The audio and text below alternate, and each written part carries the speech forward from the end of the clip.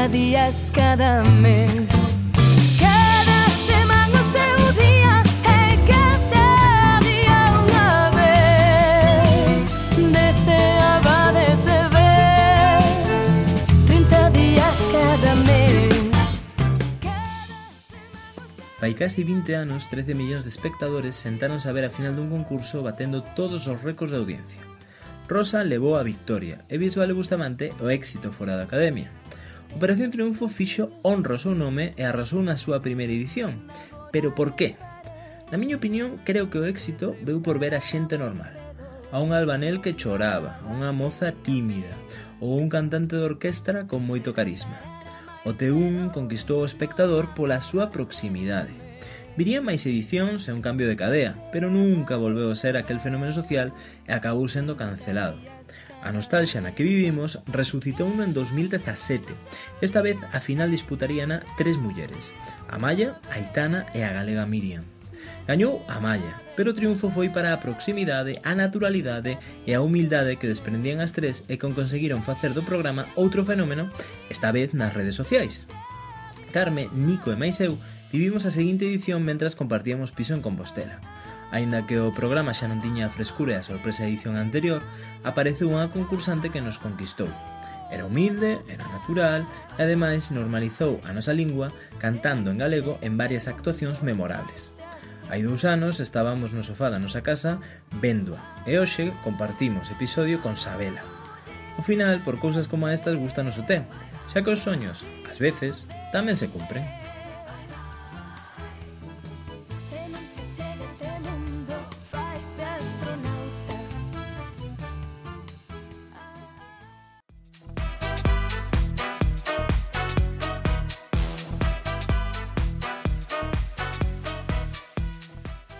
Café Derbi 21, un podcast da revista Luces.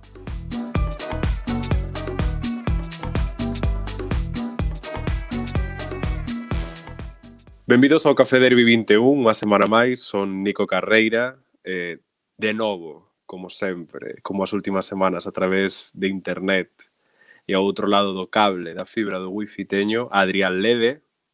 Hola, que tal? E a Carme Domínguez. Moi boas. E hoxe estamos na compañía dunha cantante e compositora que saltou á fama nun talent show da Televisión Nacional, pero que xa forma parte da nosa marca. E ela é Sabela Ramil, benvida. Hola, que tal? Encantada de estar aquí con vos. Como sempre, tirolle a pregunta para Carme. Recollo a pregunta. E ben, como todos sabemos, Sabela pois foi concursante de Operación Triunfo, un formato de sobra tamén coñecido en España. E por iso, por ser tan coñecido e formar xa parte da nosa cultura popular, queremos coñecer, Sabela, a túa faceta como fan. Cal é o teu primeiro recordo deste programa? Pois o meu primeiro recordo é con o T1, precisamente. O que pasa é que eu daquela ainda era bastante pequena, pero sí que teño recordo de, bueno, mítico Rosa López e tal. E ademais, é que miña nai tiña unha tenda de discos, cando existían moitas tendas de discos. Que maravilla, por favor. Entón, claro, todas as semanas chegaban os discos da gala de Operación Triunfo, por suposto. E aí estaba eu, collendo o disco. Mamá, podo levar este para casa? E miña mãe, que sí, muller, leva un. Que maravilla! Arrasaban aqueles discos, arrasaban os discos das galas, vendíanse como churros. Eu teño aínda, de feito. Eu quería ter o da gala Disney, encantaría meter ese disco. Tiña disco. Que é de feito o meu primeiro recordo do Operación Triunfo, porque na miña casa non se vía, e siguen sen verse ese tipo de concursos para a miña desgracia, porque carezco totalmente de coñecementos de reality show e de talent show, carezco totalmente, pero sí que teño este recordo de Gisela e toda a tropa cantando Disney e poñela no coche, blasting o disco no coche, no Peugeot, vamos, e aquelo era unha pasada. Sen eu coñecelos de nada, dicía, esta xente, cuidado, Cuidado esta xente. Cuidado. Que ben. O primeiro recordo tamén é o T1 e recordo ver, o era máis maior, eu penso que son máis maior dos tres, por desgracia, para min, Recordo ver o anuncio na tele de cando se ia a estrenar a primeira edición e dixen, isto non vai ter futuro. Moi boa visión. Non me contratedes como presidente da TVG ni nada disso. E logo recordo moito a final do T1, que foi como se fora a final do Mundial, estaba España parada, teño un amigo que tiña un bar e recorda que a xente foi ao bar a ver a final do T como se fora a final do Mundial. E logo o de Eurovisión, que con Rosa, que eu penso, non sei a ver que pensades vos, que eu mandaría Corazón Latino. Creo que con Corazón Latino gañaríamos Eurovisión. Sí, é que de feito, penso que da igual a que mandemos, pero bueno. Tipo dices, sí, non, a Eurovisión. Entraras, non? Sí. Ti puderas ir a Eurovisión, non? Non participaras na gala, sí, non? Sí. É que se te elixiran que? Pois se me elixiran, pues tería que ir, claro. Pero a verdade é que non era un obxectivo meu. O sea, era algo que estaba imposto, sabes? E encima os temas eran impostos tamén, o sea, nós non elixíamos absolutamente nada. Entón era un pouco extraño a nivel artístico, de repente, toma, tens que cantar isto, e o mellor toca che Eurovisión e cántalo, sabes? É que tiña pinta de que era un marrón total para todos. Sí, é que pouca xente ali parecía contenta. Facía ilusión. Eu penso que a Miki facía ilusión. A ver, é que, sabes que pasa? Que tamén eu penso que dependía do tema que che tocase. Porque, claro, se estás a tope co tema e vai moi no teu estilo e che mola e tal, eu penso que Eurovisión como tal, a min pareceme unha boa experiencia. O que pasa que o que non me pareceu de todo guai é que non podes elegir absolutamente nada, básicamente. Claro. Bueno, un fallo. É quizáis un dos desafíos da Operación Triunfo, porque así como de pequeno non vin Operación Triunfo, estas novas edicións onde sai Chetí, onde saíron os anteriores, incluso esta última, sí que vin. E sempre dicía, tiña este debate interno de decir, que é mellor facer un cantante capaz de cantalo todo ou cultivar unha persoa no que sabe facer ben e que crezca e que medre, que sexa capaz de alimentarse de variantes do seu estilo e tal. Ti ao final aínda puideche cantar cousas que tamén cantache outras que non iban nada no teu. Pero cantache algunha que che bailaba ben. É a suerte de que te nominen, a verdade. O mellor.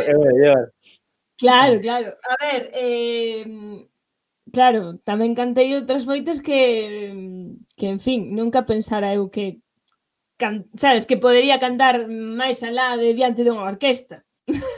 Efectivamente. Boa definición de cancións de orquesta. Claro, pero me refiero, ao final sirveume moito. A realidade é esa. O que pasa que, claro, no momento dices tú, en serio. Pero bueno, despois aprendes cousas.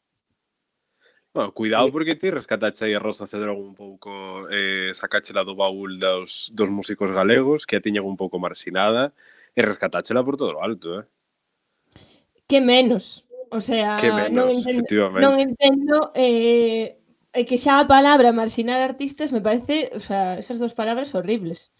Sobre todo cando un artista que ten tantísima calidade, sabes? Non sei. O sea, e penso que ademais que ten un plus grande que é que de Lugo, de Monforte, creo que é. Monforte. Autopromo de Lugo. É que estou posto pola oficina de turismo. Bueno, eu quero recomendar que visitades Vila García, por se a ver se me cae algo tamén, por aí. Sí. No, pero sí que ten moito mérito, creo... Non podemos visitar ningún sitio, así que non sirve de nada. Nada, certo. Pero que ti chegache a cantar 3 veces en galego, cuidado, 3 veces en galego, sí. Sí. Fuche quen máis cantou. O que pasa que, claro, ao final, eu de feito, na gala de Negro Carabel, tiña un tema escollido que era un tema de Adele, que me molaba moitísimo tamén. Escollino, e xe, vou cantar este, tal. Fume á cama, a miña cabeza, porque eu sou unha persona de pensamento rumiante, todo o tempo aí, pum, pum, pum, pensando. Entón, claro, fui á cama e dixen, non podo cantar esa. Entón, eu, dramática perdida, empecé a berrar pola academia, Noemí, sube. Entón, dixen, non podo cantar esa, teño que cantar esta outra. E xo, bueno, vale, venga, cambiamos, tal. E aí foi. O sea, que esa Eu estuvo... lembrome de ver iso, Que guai, Ah, sí, en plan, iso ves. ter a lembranza e contar como outra persoa en primeira persoa dicindo iba correndo pola academia. Non sabía que se vira iso. Sí, bueno, non sei se o vi exactamente ou se despois o contaron, pero sí que sabía que habías cambiado de tema. Ah, vale.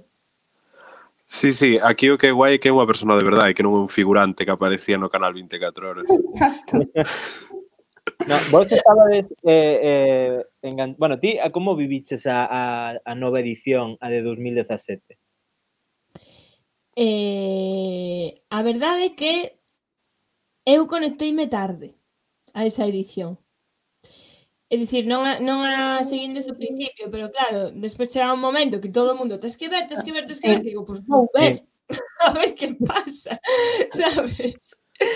E a verdade é que eu penso que, entre outros factores que seguramente xa leríades en algún sitio, presenteime porque vin que era xente como máis afín a min, sabes?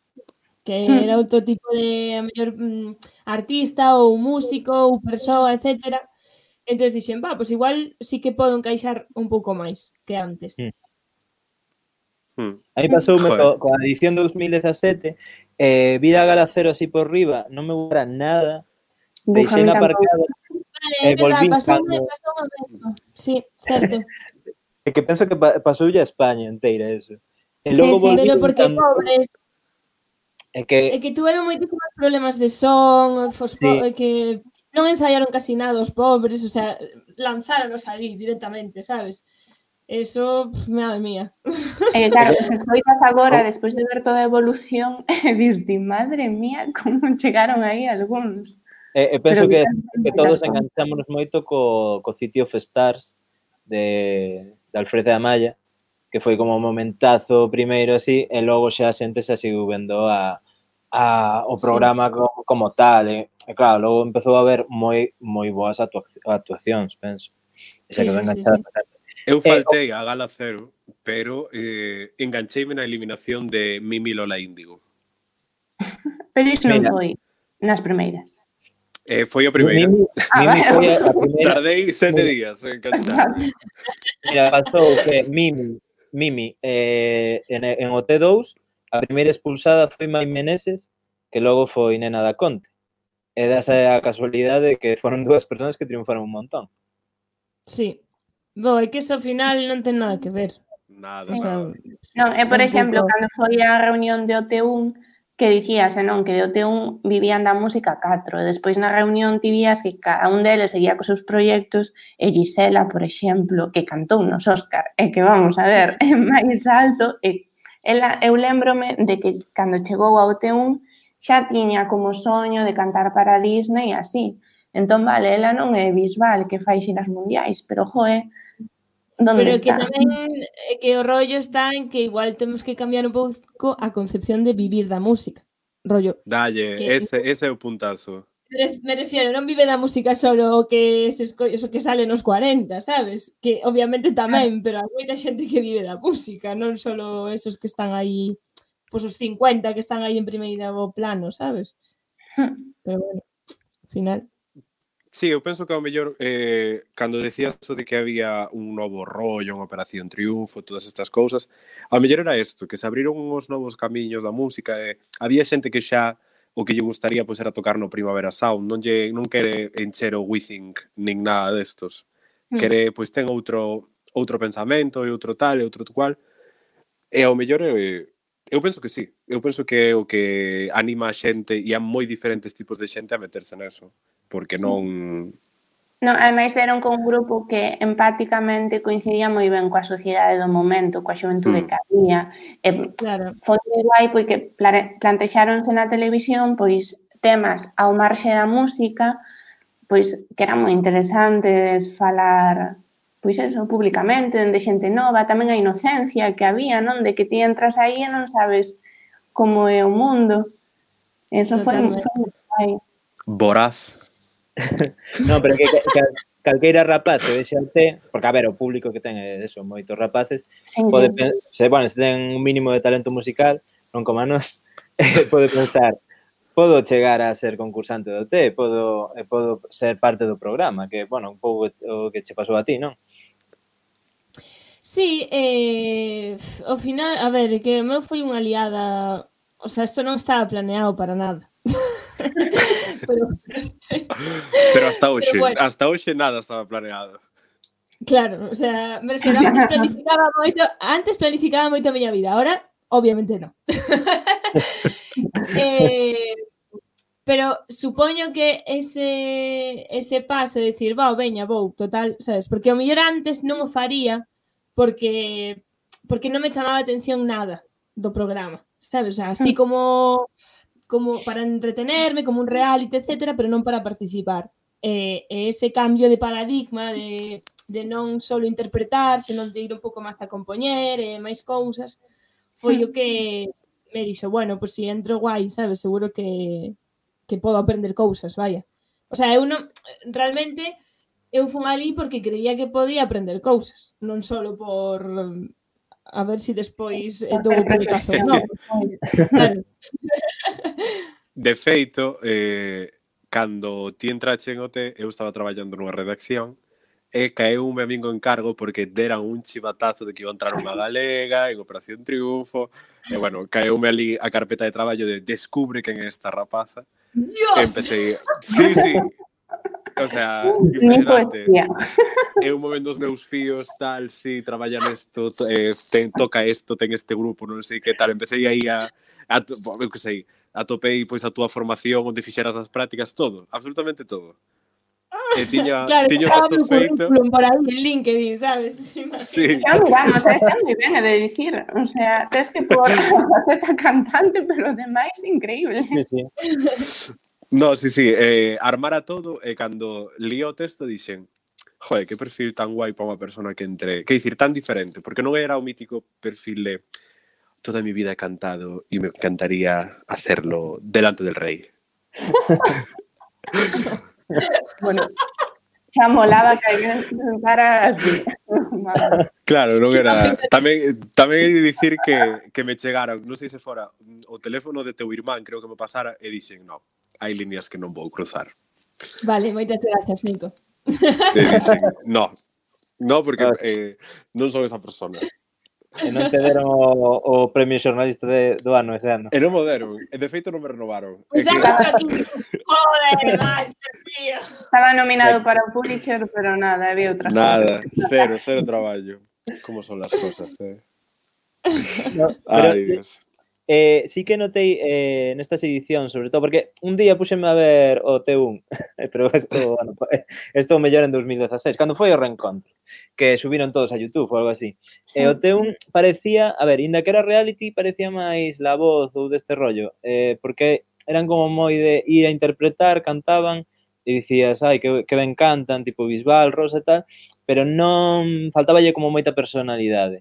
En cambio, xa na edición de 2017, a Maya, na última canción, colle unha canción de Meclán e a fai da Maya. Esa canción, para mí, é da Maya. Equivócase no piano, que eso foi, bueno, e non pasou nada. A mí non o notei. O rollo diso tamén eu creo que é porque antes estaba moito máis marcada a figura de autores ou autoras e artistas. E agora non, sabes? É como que está máis mezclado, hai artistas que son autores, hai outros que non, sabes? Antes sí que eu penso, a pesar de que había autores artistas, a liña estaba moito máis diferenciada. De feito, grandes temas da música que cantan X persoas non son desas persoas, son dos seus autores e autoras. Agora eso non pasa tanto, igual. De feito, no teu ano, Sabela, case todo o mundo tiña... Joder, é que isto queda fatal dicilo, pero é así. O sea, cada un como que ten un discurso, é a súa maneira de ver a vida, e como que non había este problema para expresarse, non había ese filtro de dicir, vale, estamos na televisión, e dicir, cada un levaba un discurso porque era seu, porque era o que eu pensaba e o que opinaba, e era moi guai ver a interacción, porque realmente iba cos tempos. Encantoume. Teño grabado o momento no que che dicen o de algo de inglés, non sei que, ti contestas, bueno, pero que eu xa nacín bilingüe. Sí, eso foi na gala, eu penso, que non sei que pregunta me fixera Roberto. Entón eu dixen, non, é que eu son bilingüe, pero non de inglés. O sea, Efectivamente, aí claro, estamos. En plan, como que non era bilingüe, non, son bilingüe, pero non de inglés, o sea, non ten nada que ver. Claro, Sabes, que ojalá falas inglés sabes, de pingas, o sea, ojalá, pero non é o caso. E esa eu penso que pode ser a diferencia de antes, de que eso que dicía Adrián, parece que chegaban como máis coitados, máis tal, e ahora realmente o que chegaba era unha persoa que sabía bastante o que pasaba no mundo, e simplemente co engadido de quero cantar, gústame cantar, e ademais moitos era desde tamén quero compoñer. Sí, casi todos. E iso é un cambio bastante brutal, porque anda que non se nota cando escribes o que cantas. Claro, e que ao final eu penso que, o sea, o que te engancha de un artista hoxe en día, sobre todo, é a súa, o sea, a túa forma de ver o mundo. O sea, tú compartes con ese artista o foco que pon no mundo, porque ao final no mundo, o sea, todos vivimos no mesmo, que pasa que cada un pon o foco nunha cousa e cada un exprésase pues, dun xeito diferente. E ao final eso é o que te engancha dun artista. Entón, claro, se mostras esa parte, vas ter moitas máis papeletas de que todo o formato triunfe, obviamente. É que agora tamén o tema das redes e demais, os fans e os artistas están moi conectados. E casi é un pouco, non sei, son como os teus amigos en parte, non? Velos facer o seu día a día. É importante a súa forma de pensar, a súa ideoloxía ou as cousas que defenden.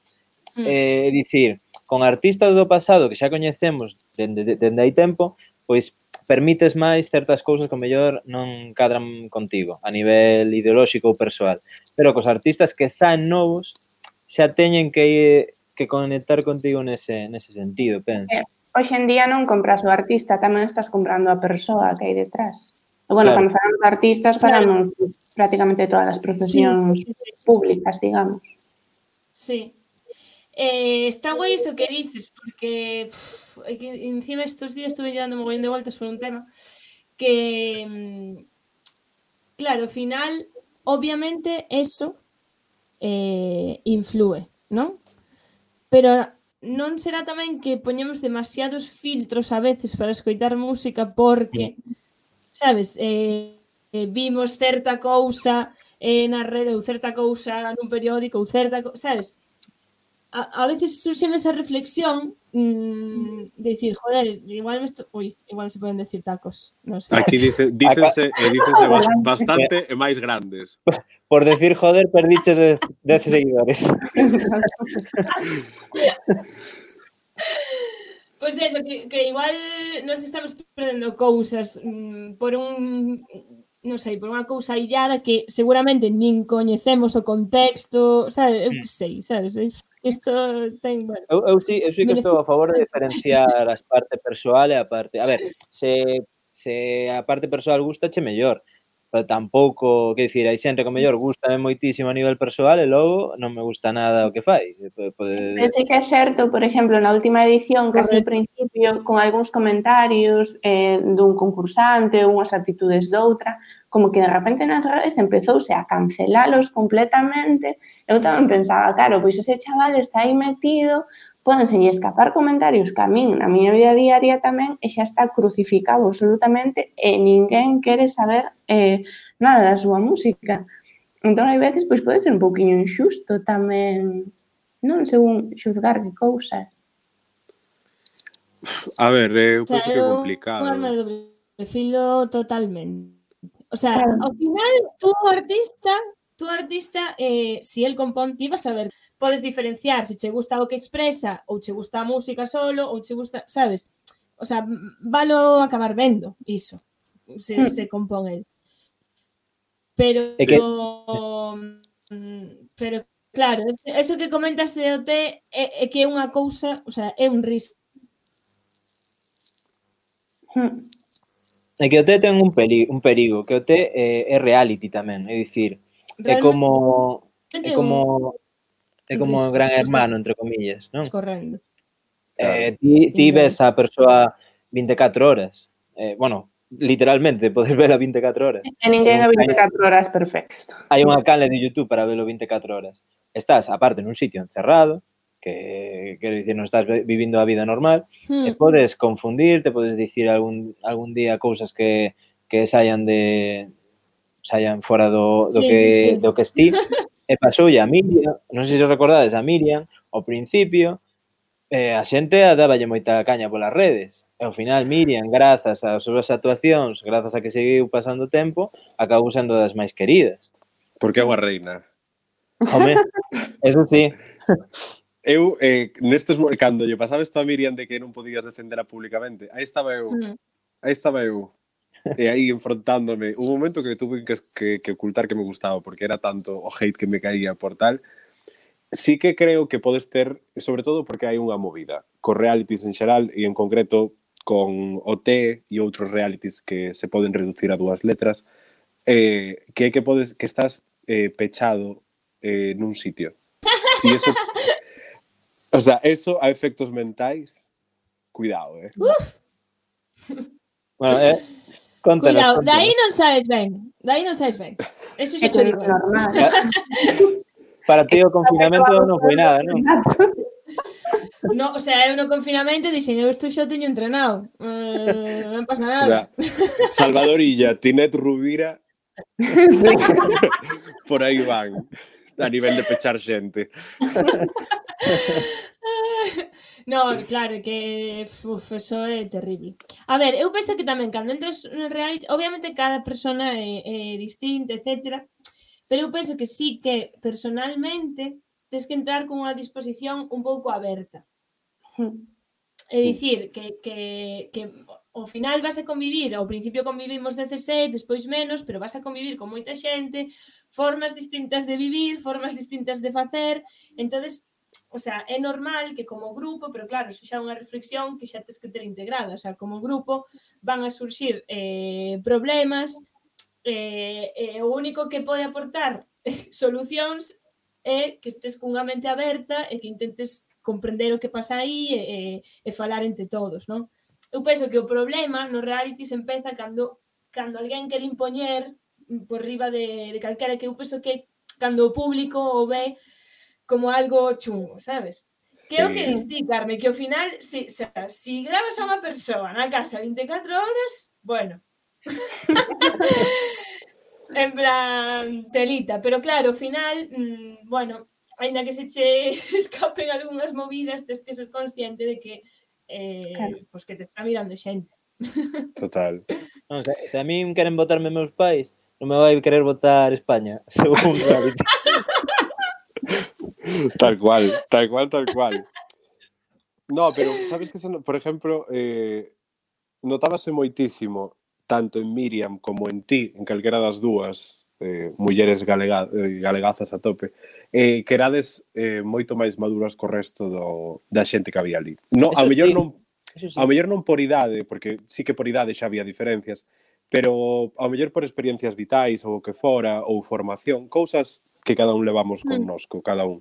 E sí que se notaba como que había situacións que, iso xa foi. O sea, eu xa pasei por iso, xa sei o que é iso, xa tive ese debate.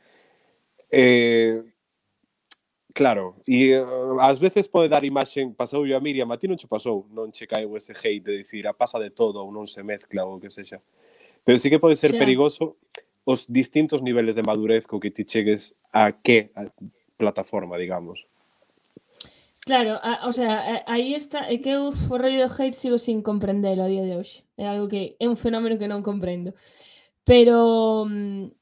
Pero aí está o que falábamos antes de todo o tema de saúde mental, etcétera, de que cando saias de aí, o sea, tes que ir directamente a un psicólogo ou a unha psicóloga. Sí ou sí, te sintas ben ou te sintas mal, porque en algún momento algo vai reventar por algún lugar. Porque son, o sea, demasiadas experiencias, demasiadas cousas ás que adaptarse.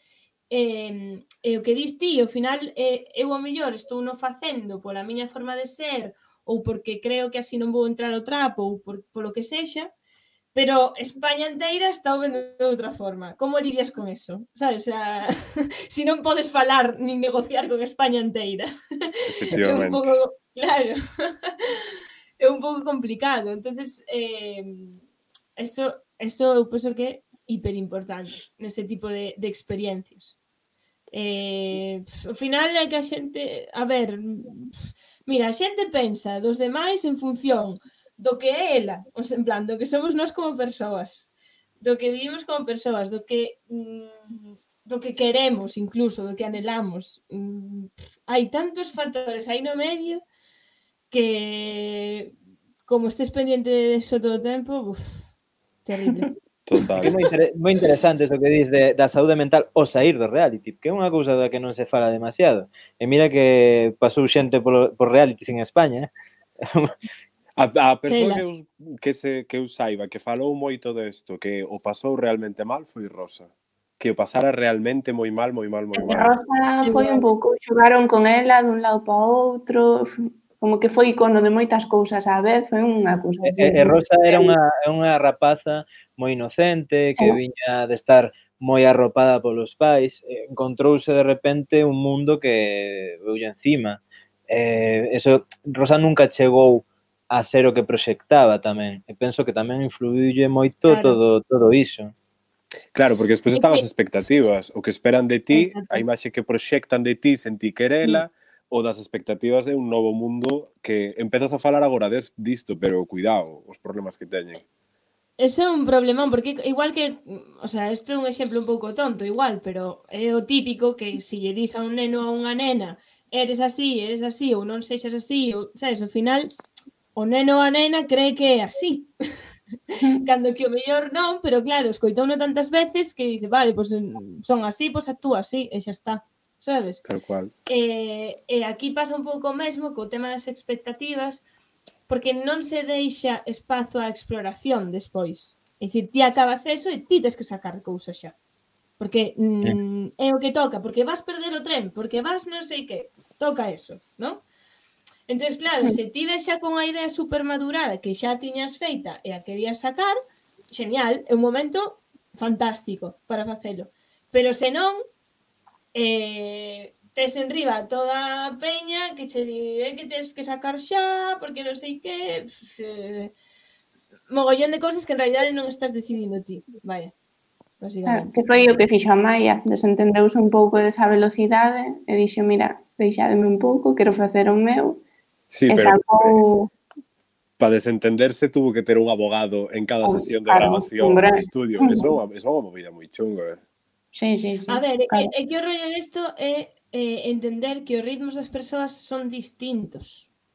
Claro. Eso, o sea, porque igual nos pasa seguramente, o sea, cando estudiamos a carreira, pois hai xente que despois fixo X, outra que empezou a currar, outra que non fixo carreira, que fixo, eu que sei, sabes, son ritmos distintos, e aquí o rollo é que claro, se ve como que todos teñen que levar, ou todos temos que levar o mesmo camiño.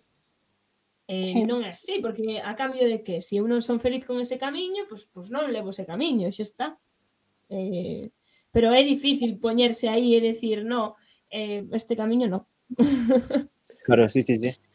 Outro tema que me parece moi interesante que mencionaches é o do hate. E cambiou tamén moito polas redes, porque nas primeiras edicións do T ti non te podías enterar de nada, prácticamente, a non ser que foras pola rúa a insultarante. Nas de Telecinco o hate caíache de risto.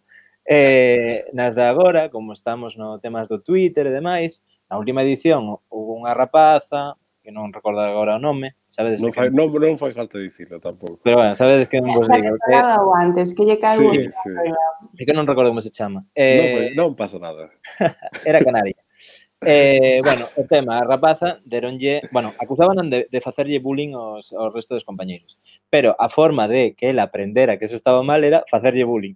Co cal, como vas a aprender así, non? Que é un pouco o que lle pasou co tema este de Elena Cañizares, a rapaza que foi viral porque as compis de piso Sí, sí. acosaban e demais, Sí. que a xente empezou a acosar as compis de piso. En plan, combatir o bullying con bullying.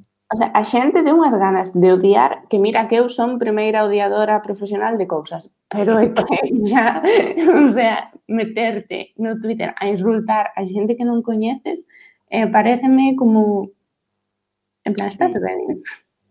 Porque é moi Sí, fácil, é moi fácil de dicir, ti estás prácticamente dentro do anonimato, moitas veces moitas contas son prácticamente anónimas, hai xente que ten a foto, pero a maioría por exemplo, a xente que comenta a maioría ten fotos dos concursantes ou cousas así. Sí, ou contas destas fan, que son Claro, como para aí defender podes soltar agresivamente a o teu maior burrada que se che ocorra, en plan, colles calqueira concursante, é un fillo de puta non sei que, estás aí dentro do anonimato e podes soltar o que queiras. Sí. Pero a persoa o lé e ten que doer. Non sei se ti liches en Twitter algunha vez así que che deran caño, algunha cousa desas. A ver, ata agora non tuve demasiados episodios desos. Outro día tuve un exemplo desafortunadísimo, tuve un episodio desos. Entonces, paseino fatal. O sea, paseino horrible. Porque aí dime conta de que de que claro, o sea, eu penso que tamén unido a que estamos en meses de inactividade total, de que non, o sea, que non me sinto productiva, porque aínda que eu produzca na miña casa, como non sai ao exterior, sabes, é como que non está sendo productiva, cando que non é así. Unido a todo eso, claro, empecé a recibir mogollón de mensaxes por un tema que falei, que, en fin, sentíme horrible. O sea, chorando na cama, en plan, Dios mío, ahora toda a xente se vai sentir ofendida. Horrible, pasei no fatal. Esa é a realidade, que pasei fatal. E claro, aínda que eu, que teño ferramentas psicológicas, que entres no móvil, este recibindo mensajes de ingrata, non sei que eres, bueno, de todo, non vou dicir tampouco os mensajes, pero Sí, sí. sabes, é como, ostras, tío, que non quería dicir por eso, que non podes explicarte porque dá igual, porque hai xente que non, de feito isto foi porque se filtrou 10 segundos de unha cousa que se falou. E como nesos 10 segundos daba o exemplo que non tiven que dar, claro, a xente comentaba a raíz diso, non a raíz do que sabes, do que eu falei no meu Insta.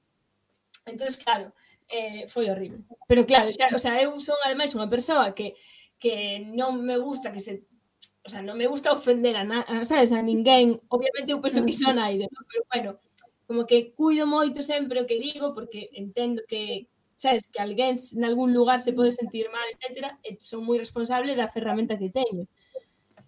Pero ao final, o decías ti antes, Adrián, que parecía eso, como que eran os teus amigos e tal, hai xente que te sigue que non son, o sea, que non lles molas tanto, sabes? Nin que non te siguen tanto, nin te entenden, ou comprenden o teu contexto, entonces van a utilizar. Esa é a realidade. Canta en castellano, cabrona, que estamos en España. Sí, bueno, sí, eso. Pero eso xa me dá un pouco igual, o sea, eso dame igual, sabes? Eso dame igual. O que me fastidia é cando digo algo e o mellor non o explico todo ben que o, sabes, debería explicar, entonces claro, malinterprétase porque se pode malinterpretar, o sea, malinterpretar e xa é unha liada, digo, merda, no, que eso non, que non quería dicirlo así, que xa non hai volta atrás. Xa non hai volta atrás aí. O sea, é unha liada. E fora das siglas de OT, este fenómeno quizáis que arrastrache, creache, bueno, estos fenómenos, digamos, que o de chegar e expoñer pois música galega que non fora a típica ou a clásica, é dicir, mostrar que non hai música galega como xénero musical, é dicir, que simplemente é un vehículo máis, ese tipo de cuestións. Como viviche? É dicir, o mundo externo xa ao famoso reality de dúas letras, Pois, a ver, a verdade é que, claro, dentro eu non me enterei de nada. Entonces, non, que houve moita xente que escoitou a primeira música en galego grazas a ti. Xa, o sea, sendo de fora de Galicia, sorpréndeme, non tanto, sendo de dentro de Galicia, sorpréndeme moitísimo. Incluso é preocupante. Home, sí. Sí. Bueno, a mellor escoitaron a canción de Sinchán en galego, eso sí, antes de escoitar a Bueno, Sabela. eso sí. Moitísimo mellor que en castelán, pero bueno, non vamos a entrar nese tema. Eso sí, eso sí. A ver, o tema é iso, cando saín, bueno, tardei en poñerme o día, obviamente, pero claro, eu lía artigos de prensa e tal, e dicía, pero por que me como idolatran entre comiñas, non? Se eu non fixen nada, sabes? Como para que a xente este falando de min como se fose aí e tal.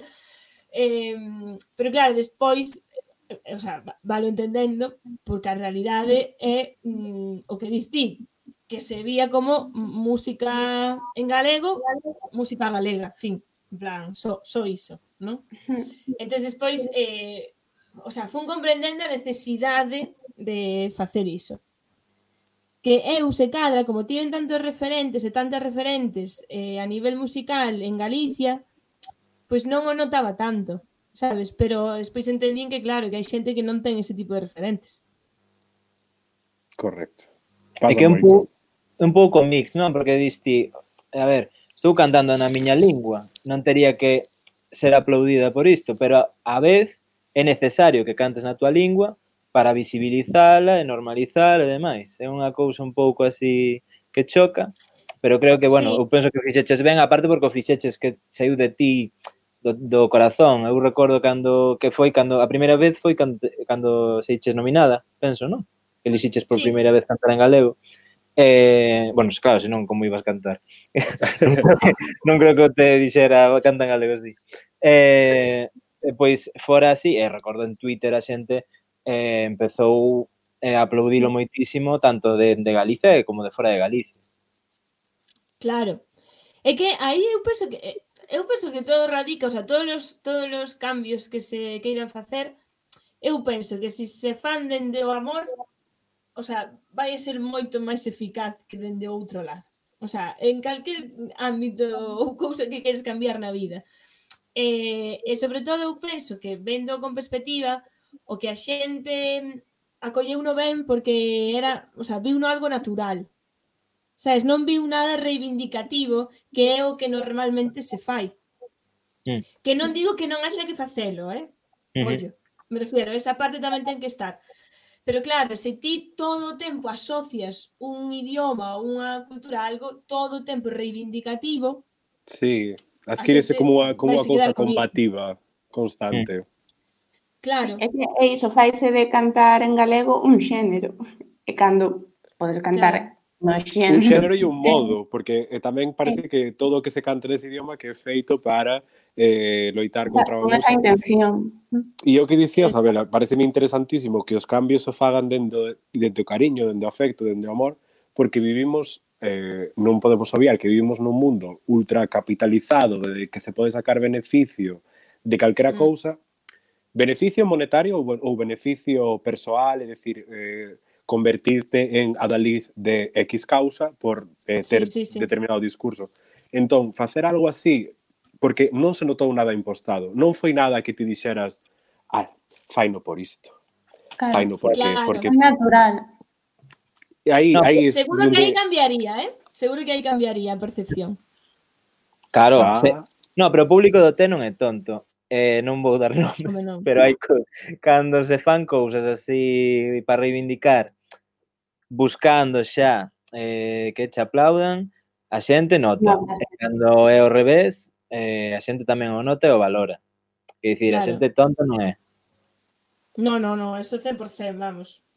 O sea, o que se ve é o que hai. Despois, obviamente, hai un contexto e hai moitas cousas detrás, pero hai certas intencións que son claras, o que dis ti.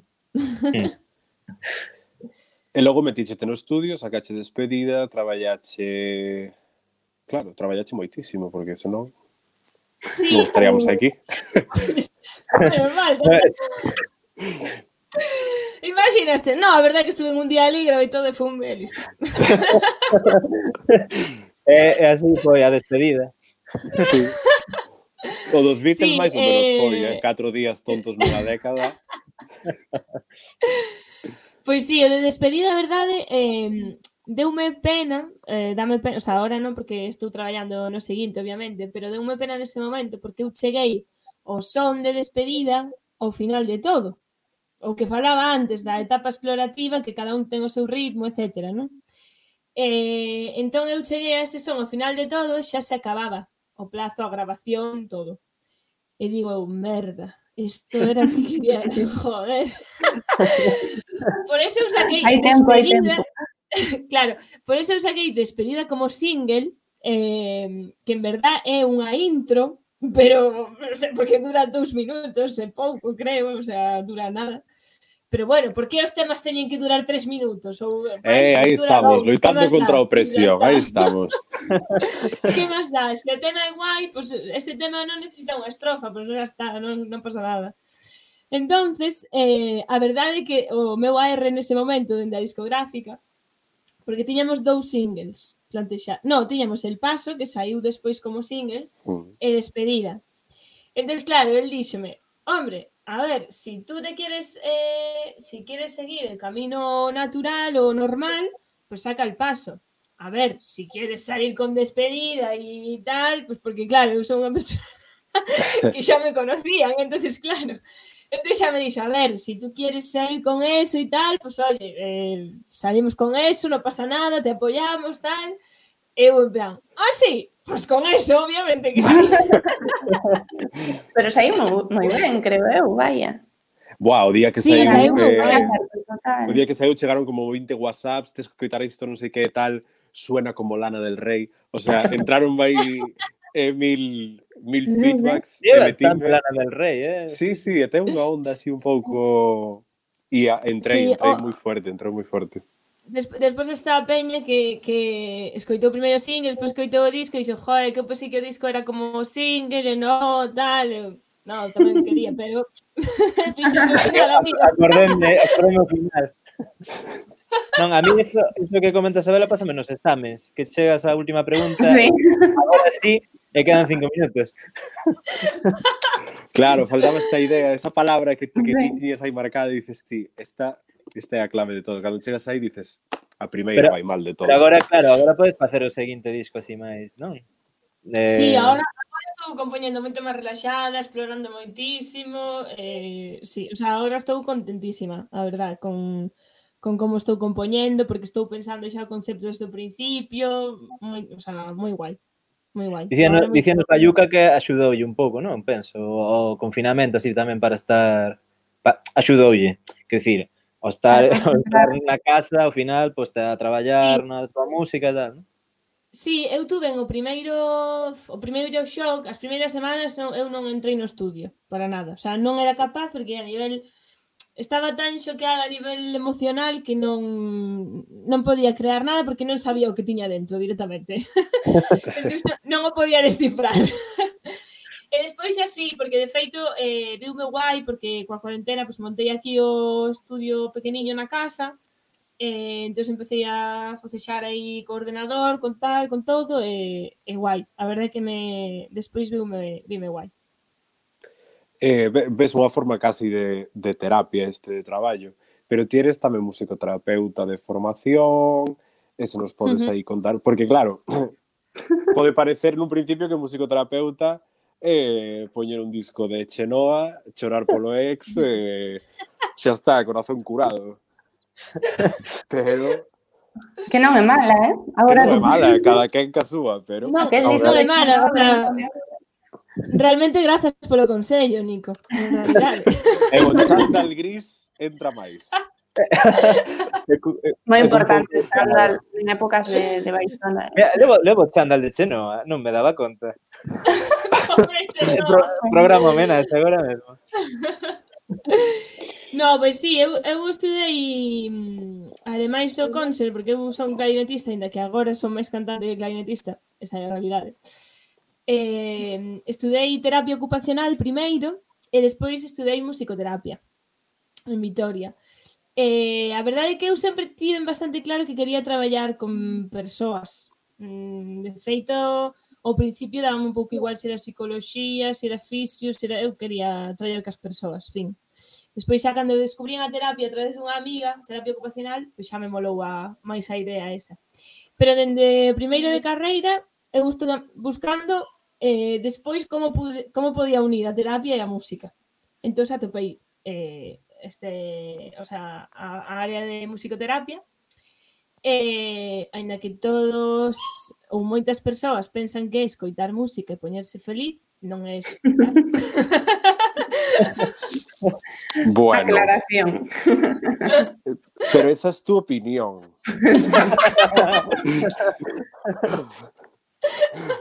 Hai xente ofendida agora, vai ver xente ofendida. Hai musicoterapeutas hateando a Nico agora mesmo. No, claro, a ver, que claro, o rollo da palabra terapia tamén está un pouco usada demais na sociedade, non? En plan, isto é terapéutico para min, entón xa é como, sabes, terapia. E non, como temos tan asociado a música relaxada para relaxarse, música de festa para animarse, sabes? É difícil romper eso. Pero a diferencia real é que a musicoterapia, o sea, para que exista a musicoterapia ten que haber un musicoterapeuta. O sea, eso é clave, básicamente. Claro, porque ao final a música é un elemento que usamos todos e todas no noso día a día. Sí. A diferencia é que cando entra o musicoterapeuta traballa X obxectivos terapéuticos con esa persoa que se dan e que se traballan non só ca música, sino a través das relacións que se crean entre a terapeuta, o paciente e a música. É dicir, eu na miña sesión de musicoterapia non poño unha música do play e voume. E reláxate, sabes? Que te despierta esta canción de Daddy Yankee? Claro, sabes? O sea, pero, por exemplo, Daddy Yankee, ou, por exemplo, se estou traballando con adolescentes, si podo empregar esa canción para traballar uns aspectos terapéuticos, sabes? Pero o objetivo non é a música é un medio, simplemente. Sí. Igual que na psicoloxía é a palabra máis, o sea, bastante máis a palabra que outras técnicas ou que outros medios, na musicoterapia é a música, os sons, etc. De feito, as miñas sesións de musicoterapia eran de musicoterapia activa 100%, o sea, nas sesións tócase, na sección improvísase, créase, non se escoita música, xa, basicamente. Na peli de Whiplash pasa un pouco isto, non? Non, pero é interesante, porque é un tema que non Sí, porque eu non tiña nin idea en que consistía. Pero nada, non vai. É que aparte expliques ti mola máis. Home, claro. Que eu que sei, con todo o respeto para todos os musicoterapeutas de España, pero se podes ir ao té primeiro e logo vir a contalo mellor. Non, a partir de ahora hai un camiño marcado. Para falar desto, primeiro tens que pasar por o té, chegar á terna final e logo xa podes falar de musicoterapia. De musicoterapia ou do que sexa, quero dicir, claro, se és químico, primeiro vas ao té e logo ves. Por suposto. A falar de química. Voces acreditadas. Totalmente. Na peli de Whiplash non é un pouco desta de psicoterapia, porque o rapaz como que se enfronta a parte dos seus problemas, tamén lle xera moitos problemas. Non. Eu creo que Whiplash Eu máis de vexa Claro, ti estiveches nun conservatorio, dis, non? Sí. Non sei se viches Whiplash, é un rapaz que toca batería, está nun conservatorio e ten un mestre que a exixencia é máxima, pero a nivel violencia nivel ruso, física, psicolóxica. Sí. Entrenador ruso de ballet. Sí. O profesor de gimnasia de Lisa Simpson, esa persoa.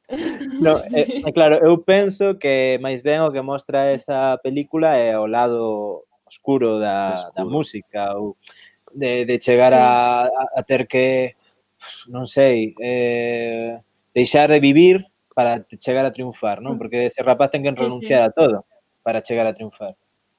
O lado tóxico, digamos. Sí. No, é moi boa, Isto, a ver, a musicoterapia pretende recuperar a saúde, non quitala, vale? Exacto, que Whiplash acaba o chaval tolo, vamos. Non, se necesitas terapia, non que seas Whiplash. Moito mellor. Sí, mira de La Land, que mellor. Sí. Pero, retomando o meu concepto da musicoterapia, Se tuverades que, para ir pechando tamén o programa, se tuverades que falar desa canción ou dese disco ou ese artista que vos sana, que diríades? Que empece quen queira. Remato eu, como sempre.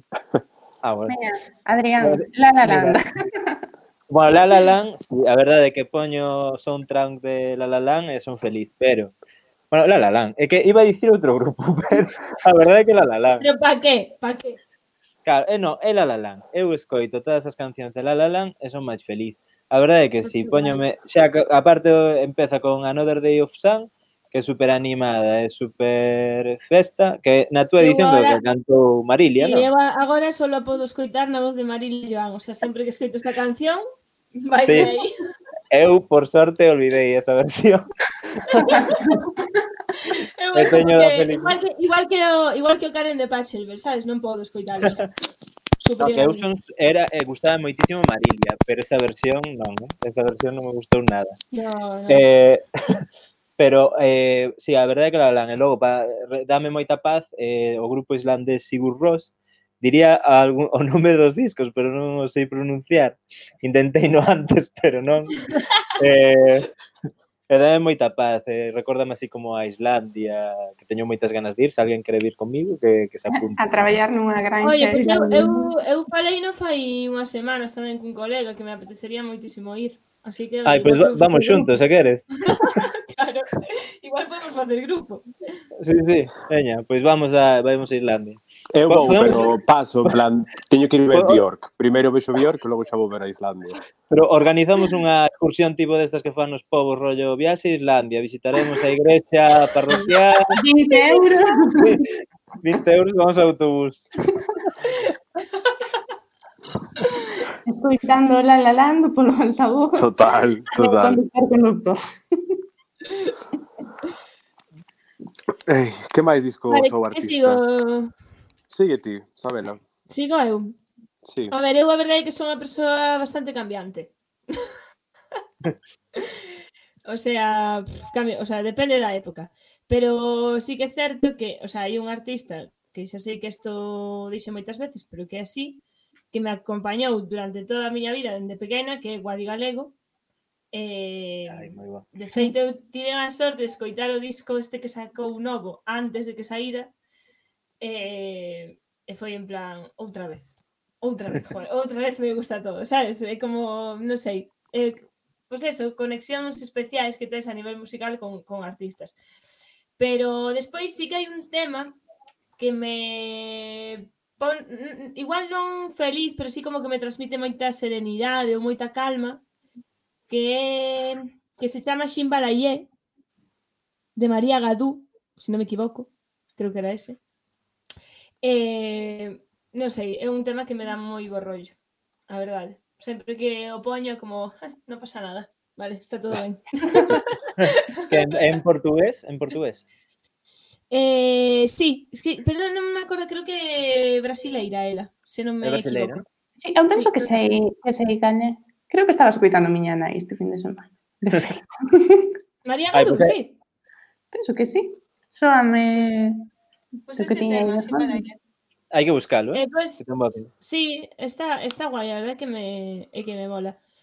E despois, sí,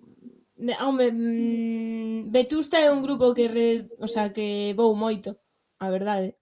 A súa sonoridade mólame. Bueno, non sei, é que hai moitos. Pero é que ao final depende do día, depende do que busques nese momento, non? Sí. Claro. Sí. Ter unha opinión fixa non está de moda. No, sobre todo en min, que son Libra, que dicen que iso influye moito. Temos unha Libra entre nós. Bueno, non somos moi fans do horóscopo. Bueno, podíamos facer un programa aparte agora mesmo. Sí, é que temos que facer un programa aparte cunha vidente. Vale, a ver, eu vidente non, pero eu non así por escoitar,